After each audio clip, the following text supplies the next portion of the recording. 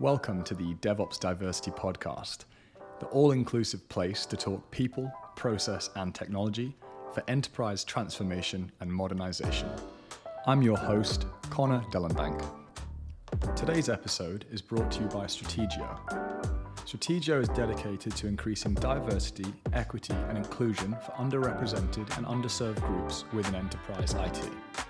Strategio sources STEM graduates from universities across North America, invests in paid training and relocation, trains in skills including cloud and DevOps, site reliability engineering, full stack development, cybersecurity engineering, and data science, and then delivers these highly trained technologists to enterprise organizations on a 1 to 2 year contract to hire program. If you would like to find out more about the Strategio program, please go to strategio.tech. And today I'm here with Tiffany Myers, the Chief Architect and Associate Vice President for Nationwide, where she supports the corporate technology organization.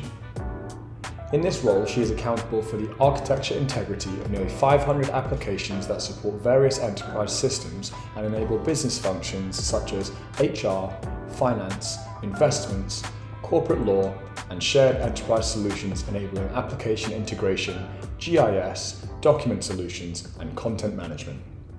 Tiffany has an extensive technology background spanning nearly 30 years with a specialized focus in software architecture and application design. She began her career as a software engineer, and after several years of developing applications, she moved into the area of software architecture.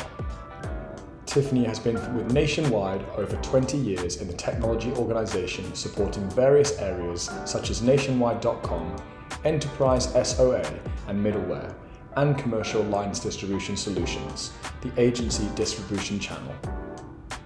So that's enough of my intro, and now let's get stuck into the episode and hear more about Tiffany and her experience. So Tiffany, how are you today? I'm doing well, Connor. How about yourself? I'm great, thank you. Really good.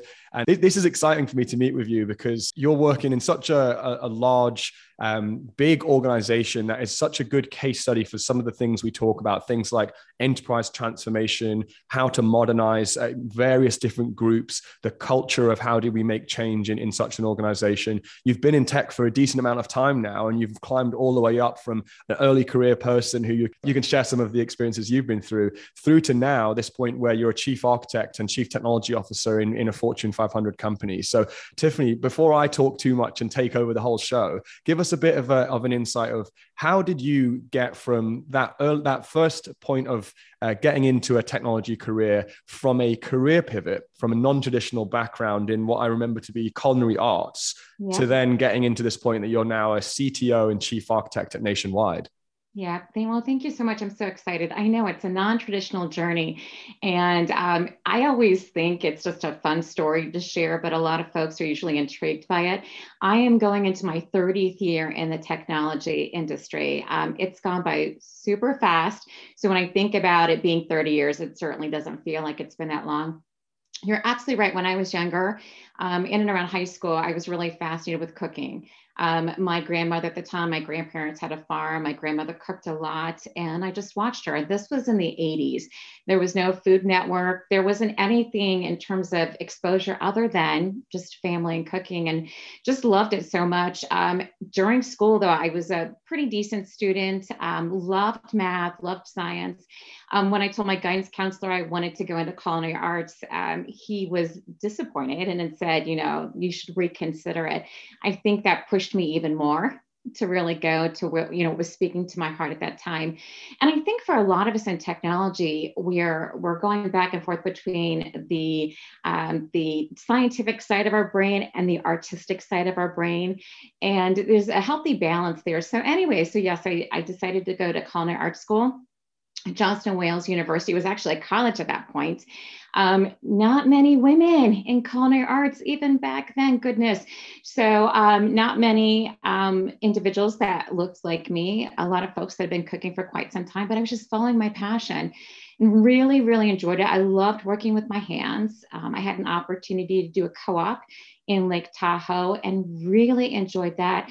It opened up my eyes, though, to the food service industry. And it is a really tough industry. Often you're going in at 10 a.m. in the morning, doing a lot of prep, working through the lunch and the dinner hours, cleaning up, and you are just exhausted by the end of the day. And by this point, I was in my very early 20s and was starting to think about, do I see myself in this career and in this lifestyle for a while? I was missing problem solving. And so I decided to go back to school and combine my culinary arts degree with something in and around business. I was intrigued with purchasing. And I thought I could use my food background alongside some purchasing or logistical skills and maybe pursue something in that kind of field. So I applied and was accepted to Penn State University. It's a big ag school. And as an undergraduate, we were required to take programming classes. Well, one, not many, but one. And I'd never programmed before. At this point, I was probably 21. And so just signed up for it. It was Turbo Pascal, and I fell in love with programming. I didn't feel as much joy and passion as I did with getting programs to work. And so it just got into my blood and started using a lot of my electives towards programming classes and realized I needed to quickly change my major or I'd be a student forever. So I changed my major to information systems. And again, too, not many women there in the major, whether it's computer science or information systems. So I was one of only a handful of women and graduated tops in my major that year and was just super excited. So really just to pivot there from culinary arts into programming. And then that's where my career began. Tiffany, do you think the whole, to me, culinary arts, it's creative. You're making something, you're thinking of how it should look, how it should be, how it should taste, design, and then programming, to some people, it's pure logic, it's following patterns, it's solving problems. But actually, I see it as very creative. You're having to think completely without, sometimes actually you have constraints that keep you on track, right? Like it will not work with outside of certain constraints, but also you have to think outside of a box to be able to find a solution to a problem. So do you think that, would you say you have a creative side or a creative flair that has added to the career path you've taken? Yeah, I think so. Like I said, Connor, I find so many other colleagues of mine, when we start to talk, they have cooking backgrounds or music backgrounds. So there are elements of, to your point, patterns, definitely. And I'm in the architecture space, so I definitely see a lot of patterns and structure. And with cooking too. Now, I will say this is those of us in culinary arts, we were a little bit more ad hoc. We didn't have to be as precise as those in pastry arts, which I actually think is more of a science. You have to be more precise there. You have a level of freedom and creativity with the culinary arts piece, but there is structure there. You do have to follow a sequence, and you have to be organized and methodical. So I do think there's elements where they're related. But what I loved is had I not been exposed, I would have never known about these particular fields.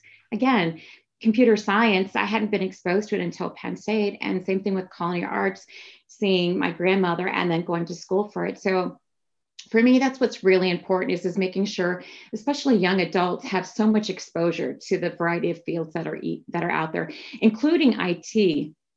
A lot of younger individuals don't realize how many different aspects there are to the technology field, whether it's networking or data or architecture. And for me, that's another important piece just to kind of provide exposure to. So that's something that it appears when you and I have spoken through your background in the past, you've shared both the career journey, but there was something that consistently stood out, which was that you've been a mentor from almost your early career as well. So it seems like every stage, no matter where you're going, you're always reaching back and kind of pulling other people with you. So why does mentorship matter? Yeah, and I love that you picked up on that because I guess I didn't realize that as much. I do know I'm very deliberate about mentoring now, especially as I'm further along in my career. But I did when I was younger. In fact, even at Penn State, during my free time, I was going into the middle schools and tutoring math students, math, young children, teenagers, not young children, but teenagers there. I just think it's a giving part, right? In life, you choose to either take or give, and it's just a natural part to me. I want to be able to give, and I do see joy in individuals growing and seeing that they're realizing they can do something they didn't think they could do.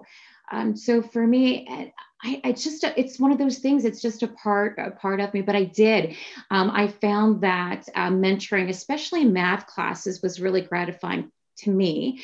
It's an aspect of programming, right? Being able to work with algorithms and designs, and so I gravitated towards that when I was younger. But I just think it's a part of who I am, and I do find other people that have that spirit as well.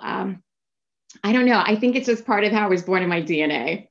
That's yeah. I appreciate the honesty because not it doesn't always have to be well, I do it for this specific. You are doing it for probably an inner reason that you want to give back and support others.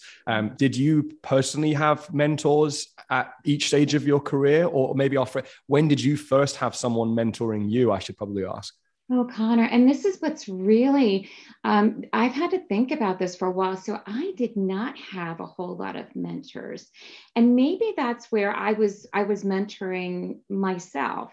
In terms of, through others. But I didn't. And I have had actually thought about that a lot is later on in my career, I've had a couple of folks mentor me more from a leadership perspective. And that was so instrumental to me. But in my younger years career, I did not have mentors.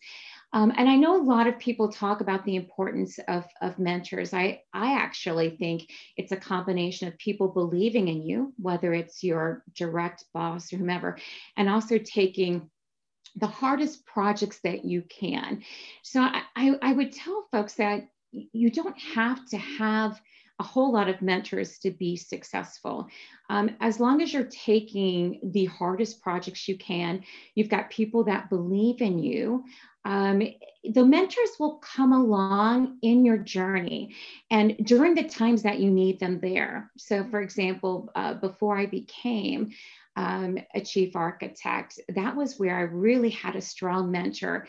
And I needed that. She was phenomenal and believed in me for quite some time and just pushed me to strive to be the best that I could be. And I just think it's where you need it. So I do find myself reflecting a lot on, it's not about the number of mentors you have, it's where they show up in your life that I think is really critical. That's a great phrase. I think that's going to be one of the quotes for the show, actually, because I really can relate to that. A lot of people listening might not have a mentor yet, because I know we have a balance of early career folks, and we might also have some senior leaders similar to yourself who might be a future guest who are listening and trying to get a feel for what the show is like. From my side, I didn't always have mentors. And then now I feel like I'm surrounded by people that want to support my growth and support my journey. And one thing that I'll share from maybe a vulnerable perspective with others is that you might be like, why are they mentoring me? Why are they choosing me? Why are they helping me so much? This opportunity is too good to be true. It's unbelievable. It feels surreal. That's actually imposter syndrome. And that's us not realizing that we're worthy of what we're getting, which is normal, because if you're leaping forward in your life or in your career to a new stage, like you don't have that promotion yet, or you haven't joined that company, you haven't launched your company, whatever the scenario might be, if someone's saying you can do it, remember that person who's talking to you is talking from experience. They've done the hard graft already. They've walked on that untrodden grass and made the pathway. So you can listen to them and don't worry about if you're good enough or not. Just listen to the person that knows more, and doesn't mean you have to do what they say. What's important is to listen and to try and absorb, and then make your own version of your future based on pieces of advice, maybe from one great mentor or maybe from a handful of other, some people call it the board of directors, like Trina Hill, one of our previous guests from Synchrony Bank. So I feel like it's just being open-minded and trusting people who've got a bit more experience than you, and then seeing where that takes you. Yeah, and I think in our virtual world with COVID here too, it's made a lot of us rethink what we're doing and how we're mentoring. And I actually am on the other side of the fence, where I'm encouraging other leaders, and you don't have to be an executive. You could be a manager, director, doesn't matter, to actually put themselves out there. And I feel myself doing it. And I'm probably, still maybe 8-10 years out in my career, but I can see the other side in terms of, hey, I've already had a longer career. How can I give back? Because that runway I have left isn't very long. And so with us being virtual now, I find myself, if I'm in a meeting and I hear somebody really exciting, whether it's an engineer or a developer or somebody speaking an idea or a thought, after the meeting, I will reach out to them and just say, hey, I heard you talking during the meeting, and I was really excited about the ideas you were sharing. And would you like to sync up and just chat and just, be sounding boards together? And you're absolutely right. They are floored. They're absolutely floored. And I love that they're floored. But for me, I sit there and think, I'm just Tiffany. And I was just so fascinated by the ideas you were sharing. And I'd like to get to know you better. And in this last year, I found that a couple of folks were at that crossroads in their career. And I find this a lot in technology. They're not sure if they want to head towards an engineering path to keep deep, or if they want to go in architecture and be broad. So they're asking me, Tiffany, I'm at this crossroads. I'm not quite sure what to do. And I've had a couple of them interview for positions, and they had one way or the other. And they say, thank you so much for just being a sounding board and a phone call for me during that critical crossroads. And I'll share with them, hey, I've been there before too. And I know the feeling. And you just have to, get a sense for what is speaking to you. But like I said, is I find myself challenging more the leaders of putting themselves out there for individuals. And it doesn't just have to be interns. We at Nationwide are very supportive with diversity, equity, inclusion. And I'm an executive sponsor for the Women in IT for the Nationwide Women Track. And those are the individuals within Nationwide. And so I have a chance to be able to talk about what does that mean. And these are seasoned, right? Women who have been, 5, 10, 15 years in their career and still need advice. And so we find ourselves, putting ourselves and making ourselves available to them. And then there's another piece to the Women in IT at Nationwide. And those are for the future women. So these are the women that are in middle school and high school and college. And so that's what I love about Nationwide is I think these conversations around mentorship, it's a part of our culture, and we have the opportunities to be able to share that. Yeah, I think that's great, and that's very close to the way Strategio thinks as well, where we know that it's not about having every piece of talent in the industry already available. You have to actually, one of the things I've started talking about recently is talent creation instead of talent acquisition. If we're only all acquiring something, then it's the resources will end up all gone. And so we have to create something new. So when you've mentioned middle school and more junior folks who haven't even entered the career workforce, if you can inspire them and say, hey, here's what Nationwide believes in, here's our brand, here's our mission and our philosophy of what we should be achieving for our communities, and we have the financial resources and the authority in this industry to be able to make a change, you'll have a funnel of talent that could pay dividends in 15 years from now or 10 years from now. But that's the talent crunch we're in 2021 and heading into 2022. Any advantage we can get in the next few years is a major help. So I think that's a really great thing that you're doing.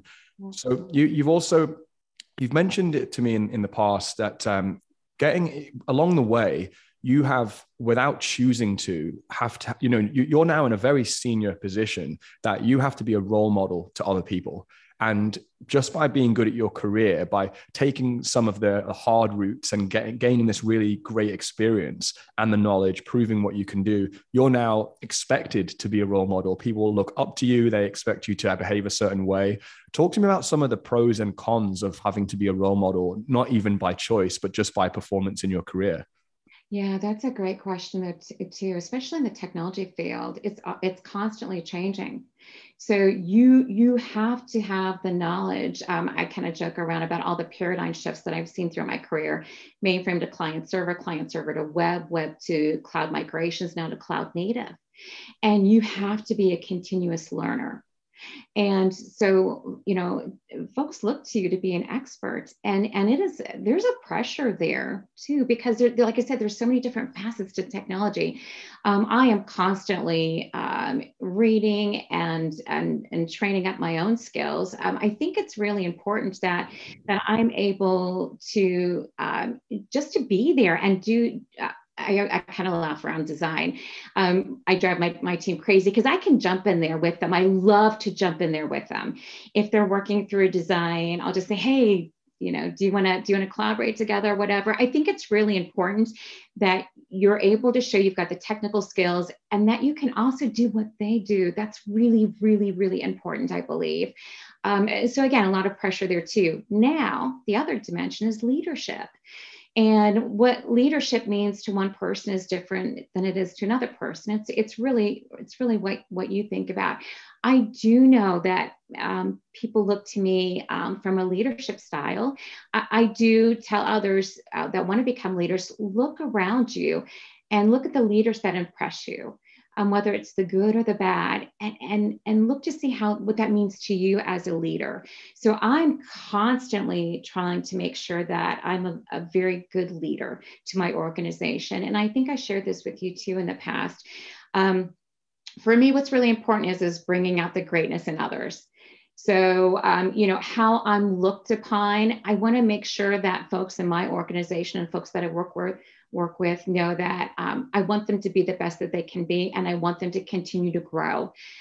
So for me, at the end of the day, it's, my technology skills, that's for me. I need to make sure that I can keep hands-on and relevant. So that way my team is also relevant, but also the leadership part of it too is really important, and being passionate to make sure that my leaders and my organization, everybody's continually growing. And I'll say, and I share this with you as well too, I try to make sure that I give folks an opportunity for a stretch effort. In my organization, for those that are product architects, so they're on the lines, on the grounds, I will say to them, hey, I've got this initiative for 2022. I'd like for you to join me. And they're looking around saying, oh, goodness, I don't work on strategic work. I've got my stuff on the line. I'm like, nope, you're partnering with me, not your boss, but with me. And we're going to do this. And you're going to be on this journey with me as we deliver something for, the senior leadership. So again, I think that growth part is a really important piece. I measure myself on that. If I can see my organization growing, then I feel like I'm doing my job, and I just keep pushing myself to keep doing it. That's amazing. And I think a good leader, like you've mentioned there, it doesn't mean that they have to do the day-to-day doing all the time. They have to be able to think with vision and to innovate and to drive the mission of that organization forward. They also, it's really helpful if they do know exactly what so they don't have to be there every single minute of the day, side by side, for example, coding next to the team there. But they could also be able to say, when you need me to step in, I can show you that I know what I'm doing and I am an expert and I'm here for a reason. Like, I did earn my chops to get to this position, right? Mm-hmm. It's knowing when to use the scalability of you've got teams, you can delegate, you can use the resources around you to grow and to support the mission. And also times when you're like, don't worry, we've got this, we're in this together. And then the team buys into you a bit more. They see that you can lead from the front and that you're not just there because you have some fancy title, you actually are an expert in that same space with them. Yeah, it's so important for all of us as leaders. And there's this concept of zooming in and zooming out. And I feel like I almost do that on a daily basis, where it's also, I'm accountable for making sure that I'm providing direction architecturally to my organization. And so I've got to make sure I can see that bigger picture. But also at times, what we were just talking about, zooming in. And if we're having a production issue, am I able to jump on the call and be there and support the engineers and the architects as we're working through, some sort of sub-zero or something there. It was funny, back to things that we have around just to remind us of our leadership. In my desk, I have this really cheap but big picture of Sacagawea, and she's pointing her finger forward, and Lewis and Clark are beside her, and there's this whole broad landscape behind her. And it reminds me that my role is to provide direction. I have to make sure for my team I'm providing direction. And so that's just a constant reminder to me that that's part of my role as well. Yeah, that makes sense. So you've mentioned how important leadership is, and there's different styles of leadership. How would you define, I guess, in a succinct way, a good leader? What is good leadership in your opinion? For me, integrity is so very important, that you are trying to do the right thing for the people that are around you, for the company that you support. It's really, really important there. So that you're trying to do something bigger than yourself. And it's not about you at all. It's selfless. And so I don't know if I can just encapsulate it into a single concept, but it's a few things grouped together that make up a good leader to me. Again, integrity is so important, is does this person, do they care about all of us, and where do we want to go? I think you have to be able to show others that you genuinely care about them. Again, it's a very selfless, being an outstanding leader, in my opinion, it's selfless. And you've just got to make sure you're providing direction, and you're doing it with honesty, respect. That's really important to me as well. Some of the things you've said do hit the mark for me, because I'm consistently trying to study what is a good leader. That's why I love hosting this podcast, because I get to meet with other leaders as well. I'm growing a company right now. I'm a relatively new CEO who's like growing myself, and I have to continuously learn. Like one of the things that you've mentioned, it's one of our 8 values at Strategio to continuously learn. And for me, the more and more I look at what good leaders are like, it's almost the opposite to what people historically would think of a leader as being. The old school image of a leader is this like tough exterior, like nothing impacts them. They're perfect. They just move forward and they care about themselves and growing. And it's the complete opposite. It's like, how do you care more about the people around you? How do you serve them? Hence servant leadership. How do you turn up for everybody else to help those people grow and have them be successful? And that is the success of the leader. It's the high empathy. How does the team feel? How do I make that team feel happy more? And then in turn, they'll be more productive. And you're not there to burn them out and to just drive them hard. You're there to inspire them to believe in something. And in turn, they will do the things that you hope for the good of the overall mission and vision that you're directing them towards. Yeah. And you're absolutely right. With one of my a gentleman in my organization, just even a few weeks ago, we were talking, he has an aspiration, right, to be a certain role one day. And I just asked him, I said, hey, with the projects you worked on this year and efforts alongside me, do you feel like you've grown? He said, I've grown more this year than I have ever. And so for me, that's what's really important. That's not going to classes, right? It's not reading a book, but it's hands-on, working on projects. And like I said, is making sure that you're providing opportunities. I used to have a phrase that I said years back that to my teams is I want you to be relevant on our team, be relevant at Nationwide, and be relevant outside Nationwide. And that last point, they were like, oh my gosh, if I'm relevant outside of Nationwide, I could get a job anywhere. And I said, yes, you could. But isn't that pretty cool? That's how skilled you are. That's how knowledgeable you are. And that is a piece of vulnerability as a leader. You're pushing them, and they might leave one day. But that's another sense of pride too. And I've been thinking about that recently.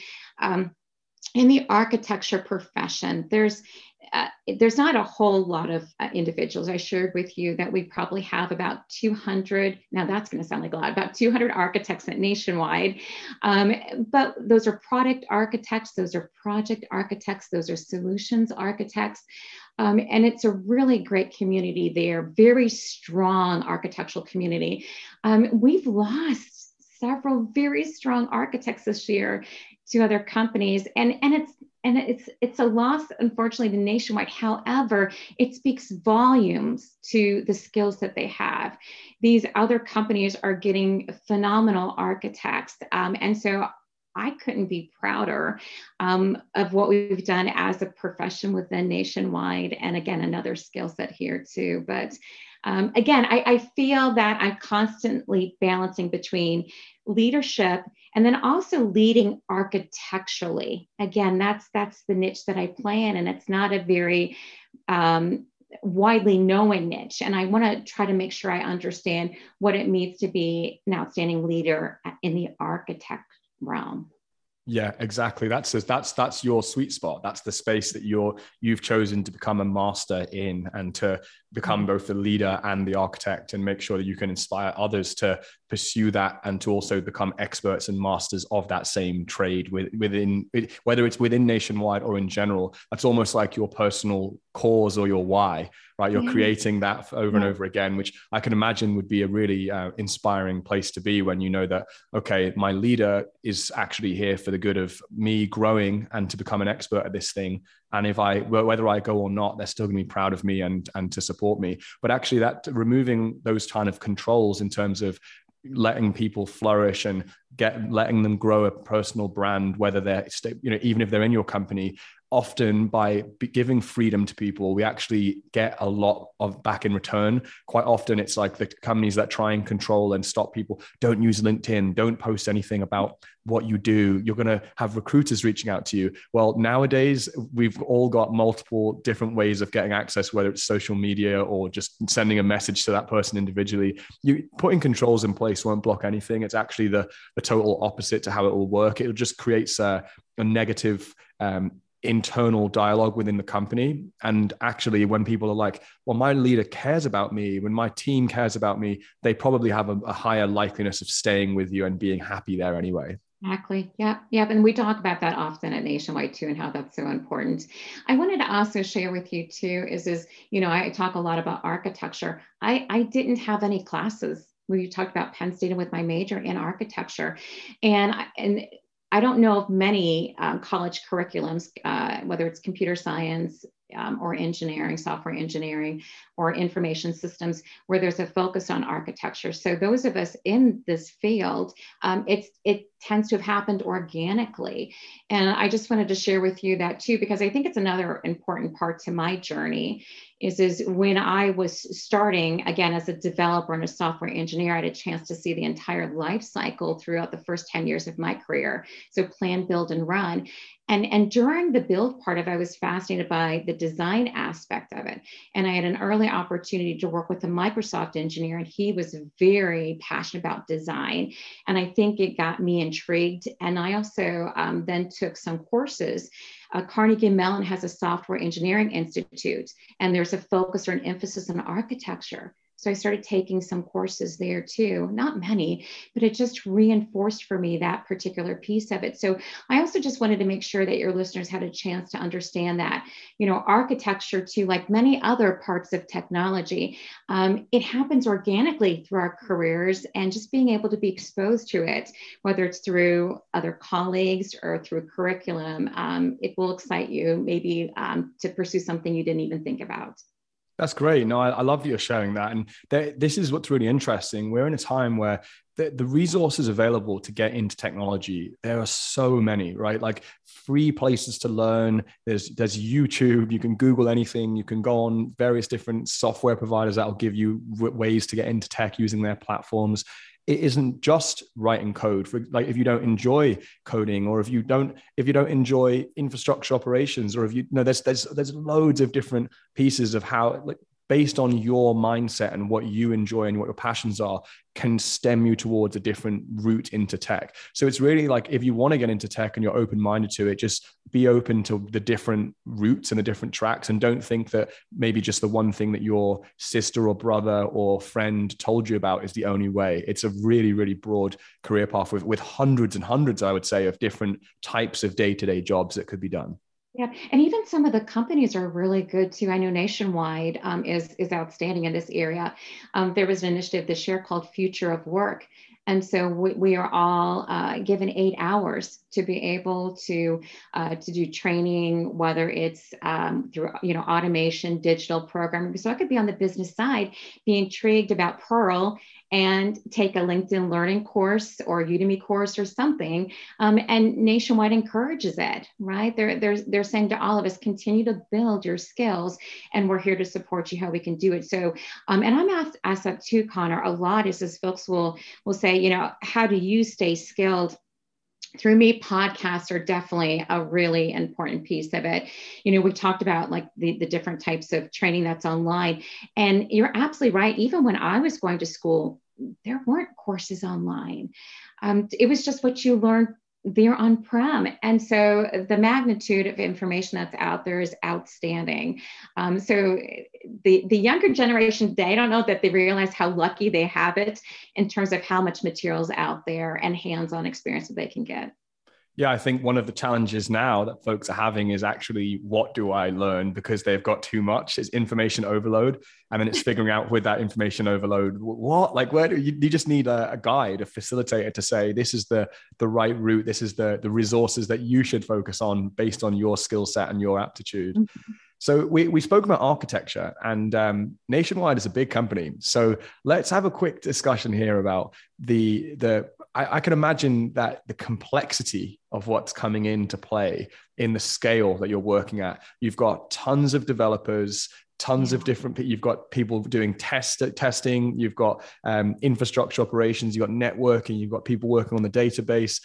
And we're using more and more tools. Previously, there would be a limited number of tools. These tools have allowed us to move faster, add automation, to use cloud computing anywhere, anytime, different scalability, and so on. But it probably adds some complexity if not managed right from an architectural standpoint. So what are some of the constraints or the challenges you're seeing during this large scale transformation into this like current digital world that we're working in? Oh, you're absolutely right. So as I mentioned, I'm a chief architect, and Nationwide has 4 business units, and I oversee the corporate technology one. So that's a lot of the back office, your finance, your investments, your HR systems, your IT for IT. We also have a P&C, our insurance company. We have a financial company and a marketing and emerging business company. They are chief architects over each of those 4 business units. We also have a chief architect over data. So we have a chief data architect and a security one. So the collective 7 of us over the last year, especially being virtual, we've known that it's even more important to make sure that we're walking in lockstep with each other. To your point, tools and technologies, goodness gracious, whether it's a cloud platform or any type of tool or technology, the lines are so excited and want to produce their products, their software quickly, right? And we are an agile company as well from a technology side. And so you're trying to balance the standards that Nationwide prefers to use as opposed to those that we do not. It has been something very intentional this last year. We've been looking to be more precise and explicit about those that are approved tools and technologies. Sometimes we'll reference, this is just a recent dialogue with the chief architects as a group, is what's that golden path of tools and technologies to be able to produce a solution, whether it's a mobile solution, whether it's a web solution, whether it's an AWS solution. There is, I think we are trying as a group of 7 chief architects to make sure that we're, and not so prescriptive that you can't have creativity. That's another balance too, Connor, is we want to make sure that folks don't feel like they're handicapped. So instead of saying, well, you can't do that, well, what else can I do? I actually have a couple of teams too that are working on cloud native solutions. And I'm their biggest advocate if they want to use a new service. It's a newer service being operational to Nationwide. It's not new to AWS, but they want to be able to use as part of their design. I am there beside them as their advocate, talking to the security chief architect, or the infrastructure and operations. I actually forgot that that's another chief architect, infrastructure and operations. So we're all working together. I am there trying to make sure that there's visibility to the solutions that are out there. That's actually the biggest challenge, Connor, is knowing what is happening on the ground, the visibility to the designs or the proposed designs that folks are working on. And so I hold myself accountable and the other chief architects accountable during huddles or other conversations that we're bringing forward and visibility and gaining alignment on how we're approaching these designs, especially if they're using, similar patterns or practices that we're all using. So again, I think, that was a little long-winded, but the chief architects collectively and the infrastructure and operations chief architect is very instrumental as well, as we're looking to make sure that our solutions can scale now in an elastic environment. And a lot of the developers and the architects tend to focus first and foremost on the functional requirements or the features that the business is looking for. And I've always argued that I think the non-functional quality attributes are more important. How's it going to be resilient? How's it going to scale? What's the availability on it? And so now in these cloud platforms, that infrastructure, the elastic notion of it is even that much more important. So the complexity of standards, the complexity of the platforms that we're on, it's a very dynamic environment. And I think you have to collaborate across the organization. And I think, and just recently too, we've introduced distinguished engineer roles. So they will be going in deeper and partnering with the chief architects to be able to help us to be there more effectively. That's a great response to that. I really appreciate the detail on that. And it's definitely not going too deep into it at all. I think that's really interesting to hear, because we're talking about such a large organization with so many use cases and so many customers, that the amount of work being done, the different, okay, we've got this being delivered for this team here, this for this team, and we're talking like thousands of different scenarios that are being done. So to be able to use a new tool here, to use a new technology, to work on this case, this is just adding complexity over and over again, but while speeding things up, while delivering either the same or higher quality. And it's just making sure that you don't build debt into that system while you're doing it. So there's not, the ability to maintain and to make sure, like you said, that it's highly scalable, it's reliable, it's available, and it's not building in a problem that we're going to see in the system later on that we didn't realize. If we build in some sort of bad habits into our workflow, then we create real problems. So the collaboration, though, it's easy to say, it's just hard to do at the actual, the flow we're talking about here. It's the number of people have to be involved, the observability of all of that, the orchestration of the whole system as well as it's moving forward. Yeah, you're absolutely right. And another important dimension too is security. We quite often are talking about how secure are our solutions. And nationwide, that is one of the technology organization's top priorities. So alongside all of those different quality attributes we mentioned, security is right there, and making sure that the solutions that we design and develop are meeting all of the security requirements that are necessary. But yeah, the collaboration, Connor, I think where by the end of the day, usually where I am tired is because of the amount of collaboration that we have to do. You're collaborating across the organization. So you have to be very mindful of your peers and what they're doing, and picking up the phone and calling. That's something, in our digital world today, folks are used to Teams or virtual meetings. I'm old school as well. I constantly have my phone with me, and I'm calling people, hey, or texting folks, hey, do you have 5 minutes to chat? And I think that's also really important too. You have to be accessible to be able to have that effective collaboration.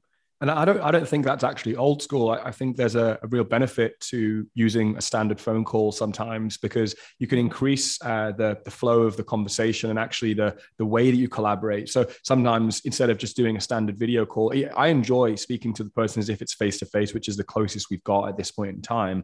But me going for a walk with my dog, walking somewhere completely random with my headphones on, having a conversation with one of my team members, I might see something or it might stem some extra creativity or some new thoughts because you're not in the same room doing the same thing over and over again. So actually just a standard phone call can really break up. It also can help with things like burnout and fatigue that a lot of people are facing nowadays because of the consistent seeing ourselves all day long and speaking to other people and having to maintain a perfect focus during those conversations. It's quite different to the previous in-office face-to-face that we would be used to.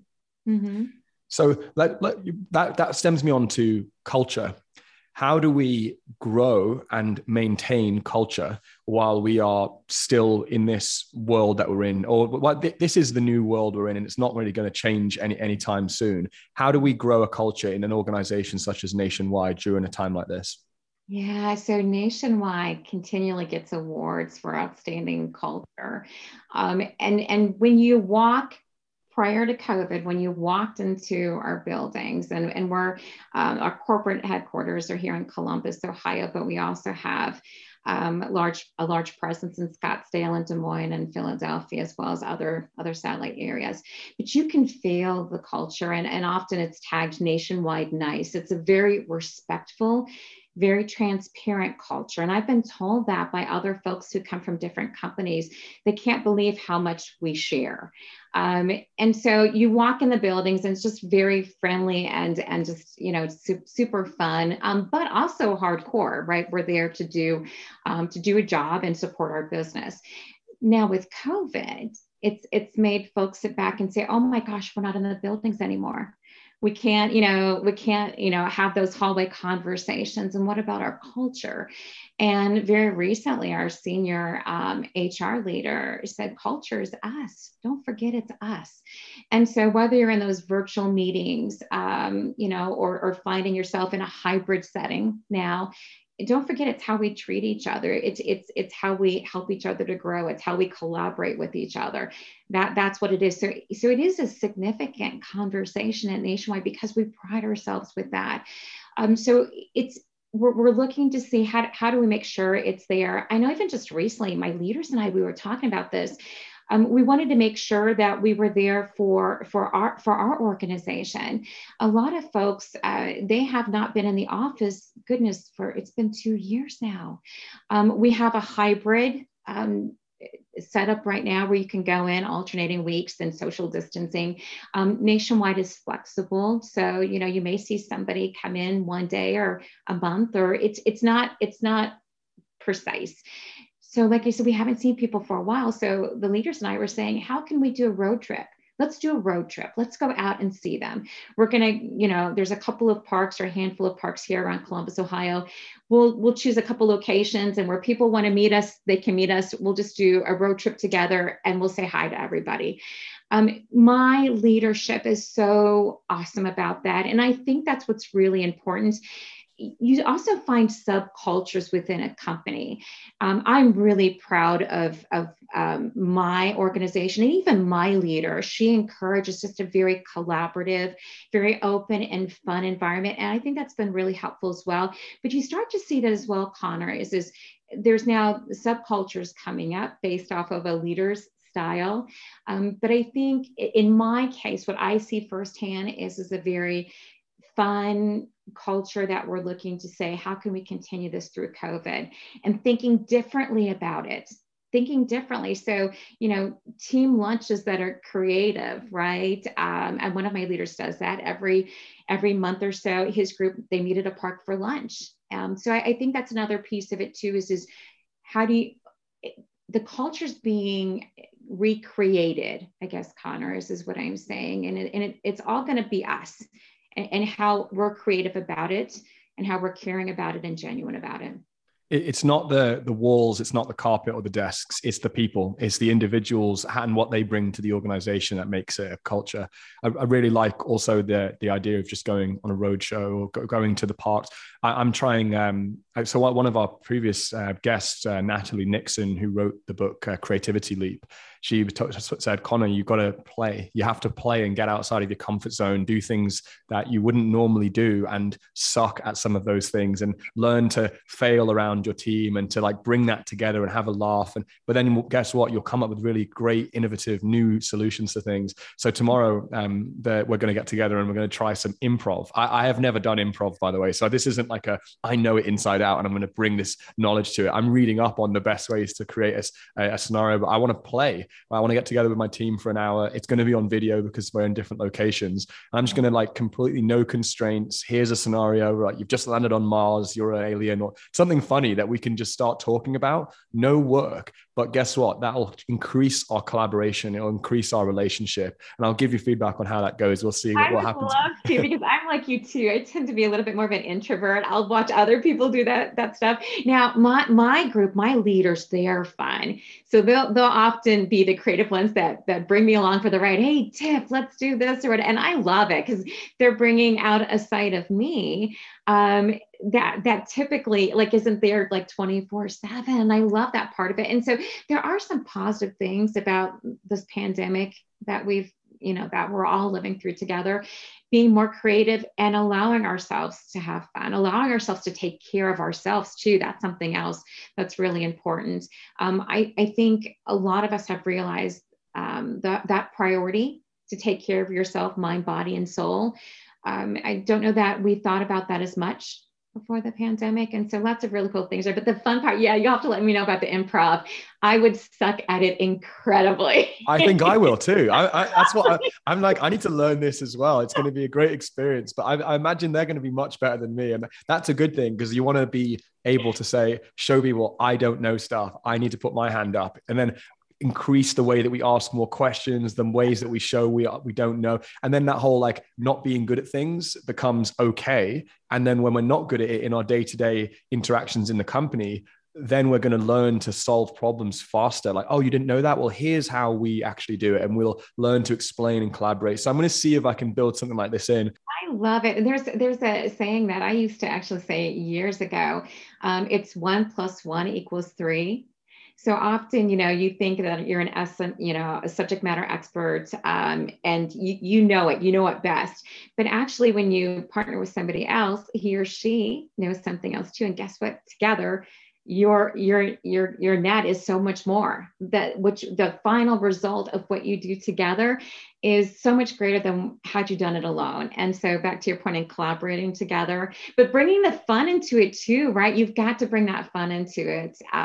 Maybe then it's 1 + 1 = 4. I don't know. Who knows? Exactly. But I will feed back and we'll see. So, okay. Tiffany, we've reached one of my favorite parts of the show, even though the obviously earlier conversations are great as well. But we're at the quickfire questions. And so the first of those quickfire questions, if you had the chance, what is the number one thing you tell your younger self on day one of their first job? Okay, so I would say, don't forget to look at the bigger picture. And I started out as a programmer. So what I cared about was that class or that module that I was coding, and didn't even think about what else it was interacting with or the bigger picture of the system it was going to be a part of. So I would tell the younger Tiffany, hey, pay attention to the broader ecosystem that your code is playing in. And I think then there's a greater appreciation, right? I have a chance to do a lot around aviation. My husband's in aviation. And I often think about software architecture is very similar to a plane. Understand the components that make up that plane, that have a broader system that work together. But sometimes we just think about that one little piece of code. And I think it's so short-sighted. So I would say that to the younger Tiffany, pay attention to the bigger picture. That's fantastic feedback, and something that actually has been brought up with a number of guests about the importance of know why you're doing what you're doing. And if you understand that, you'll ask better questions, you'll be more intentional with what you're doing, and you'll see the overall impact. And in turn, you'll have an increased satisfaction in your own job because you understand where it's going. And you won't just you'll prioritize better. You won't just, like, for example, write lines of code that you're thinking are just for you. You'll think about where it goes in the long term. And if you start to prioritize properly, then you'll focus on good quality work as well. Exactly, yeah. So what is the number one personality trait that you look for in future leaders? So, okay, I think I'm going to cheat because I don't know that I just have one. We talked about integrity earlier. Honesty and integrity is certainly that's up there, but I think it's a combination too. We talked about collaboration is really an important key. We talked about being a continuous learner, and I'm going to actually add one more piece too that I think is important is respectful candor. You have to speak your mind and don't hesitate, right? To say something that your gut is telling you or your experience is telling you. There's the candor part of it. But you don't have to be brash about it. You don't have to be mean about it or arrogant about it. Be respectful about it. I appreciate my leadership because I think that they emulate those 4 qualities: the integrity, the collaboration, the continuous learner. Certainly they have candor. They definitely do. And I love it. But they're all respectful about it. We get so much done because of that. So I think, again, I kind of cheated. I didn't give you just one quality. I do think it's that collection together is just phenomenal. Yeah, I love it to be able to compassionately disagree. It's another one of our 8 values. I call it to be transparent, but that means if you know something is wrong and you're not telling the other person, you're doing a disservice to the overall mission. But it doesn't mean that you have to be rude and say you're stupid or you didn't get this right or blame people. You can compassionately disagree with other people and then share accurate feedback that helps them and the overall organization move forward. Yeah. So number 3, what is the number 1 solution for improving diversity, equity, and inclusion in enterprise IT? I think sometimes people think it has to be big. It has to be an organization or a club or some sort of foundation that you're a part of. I actually think it starts really local. We talked about that earlier. I think for you as a person or as a leader, first and foremost, have to listen and look around you. But you also have the ability to reach out and to make a difference. I feel like I've made more of a difference by my one-on-one interactions through, especially the last couple of years. And because you make it personal and you make yourself approachable too. I think sometimes when folks feel like it has to be organized and something bigger, whether, like I said, a club or something, certainly those are out there as forms and opportunities, but it also can be very localized. And I sit back and I am so proud of the individuals that I've mentored throughout my career and where they are right now. And it's just been one-on-ones. It's been conversations. I've made myself accessible. I'm a sounding board to them. Back to the candor part of it. I share with them my lessons learned. So again, I think it's a very, very important part, especially as leaders. We have to make sure that we're listening and we're providing ourselves, we're giving ourselves out there to be able to make a difference, while also not saying we don't participate in those other forums. But I think it's also a part that's missed. You have the ability as a human being to also make a difference. Yeah, it's not always a large-scale initiative or a massive program or a tick in a box. Sometimes it's having a conversation or listening. Yeah. It's as simple as that. It can be, and that can be having conversations with people that are nothing like you, from a totally different background. But the more we have those conversations, the more people begin to increase equity, they begin to increase inclusion, a sense of belonging, and they have a say, they have a voice in the room, or maybe someone supporting them and their cause as well. It goes back to something we talked about earlier too, is when I told you, like, if I'm in a meeting and I hear a voice around, like an engineer or developer, or somebody that's intriguing, that's exciting, to pick up the phone and call them and say, hey, I loved your idea. I loved your thought there. Let's sync up and let's talk more. I think that's another very important piece too. That's great. So a new and final quickfire question that we've added for today's one, because it's such an obvious question we should be asking people like yourself, Tiffany, with all your experience and knowledge. Which book and or podcast are you currently enjoying that you can share with us? Okay. So podcast, I'm a software engineering daily junkie. I love that podcast. I can't get enough of it, but sometimes there's so much information that I have to breathe. But that is definitely my favorite podcast. I am actually reading right now another book too. I have to look back. It's called Continuous Architecture in Practice. again, sometimes people think of architecture as big bang. It can also be agile. As developers, we're coding in smaller chunks and iterating through it. Certainly architecture can do the same thing. So there you go. Awesome. Tiffany, thank you so much. It's been a great episode. I feel like I could keep talking to you all day, and I'm not just saying that. It's like really interesting conversation with so many different topics we've touched on. Love the positivity that you bring. Like, you said you're nearly 30 years into your career, you still have all of this energy that you're still bringing on a daily basis, and the passion is very obvious to see. So thank you so much. I think you've been an amazing guest, and I'm looking forward to publishing this episode of our guests.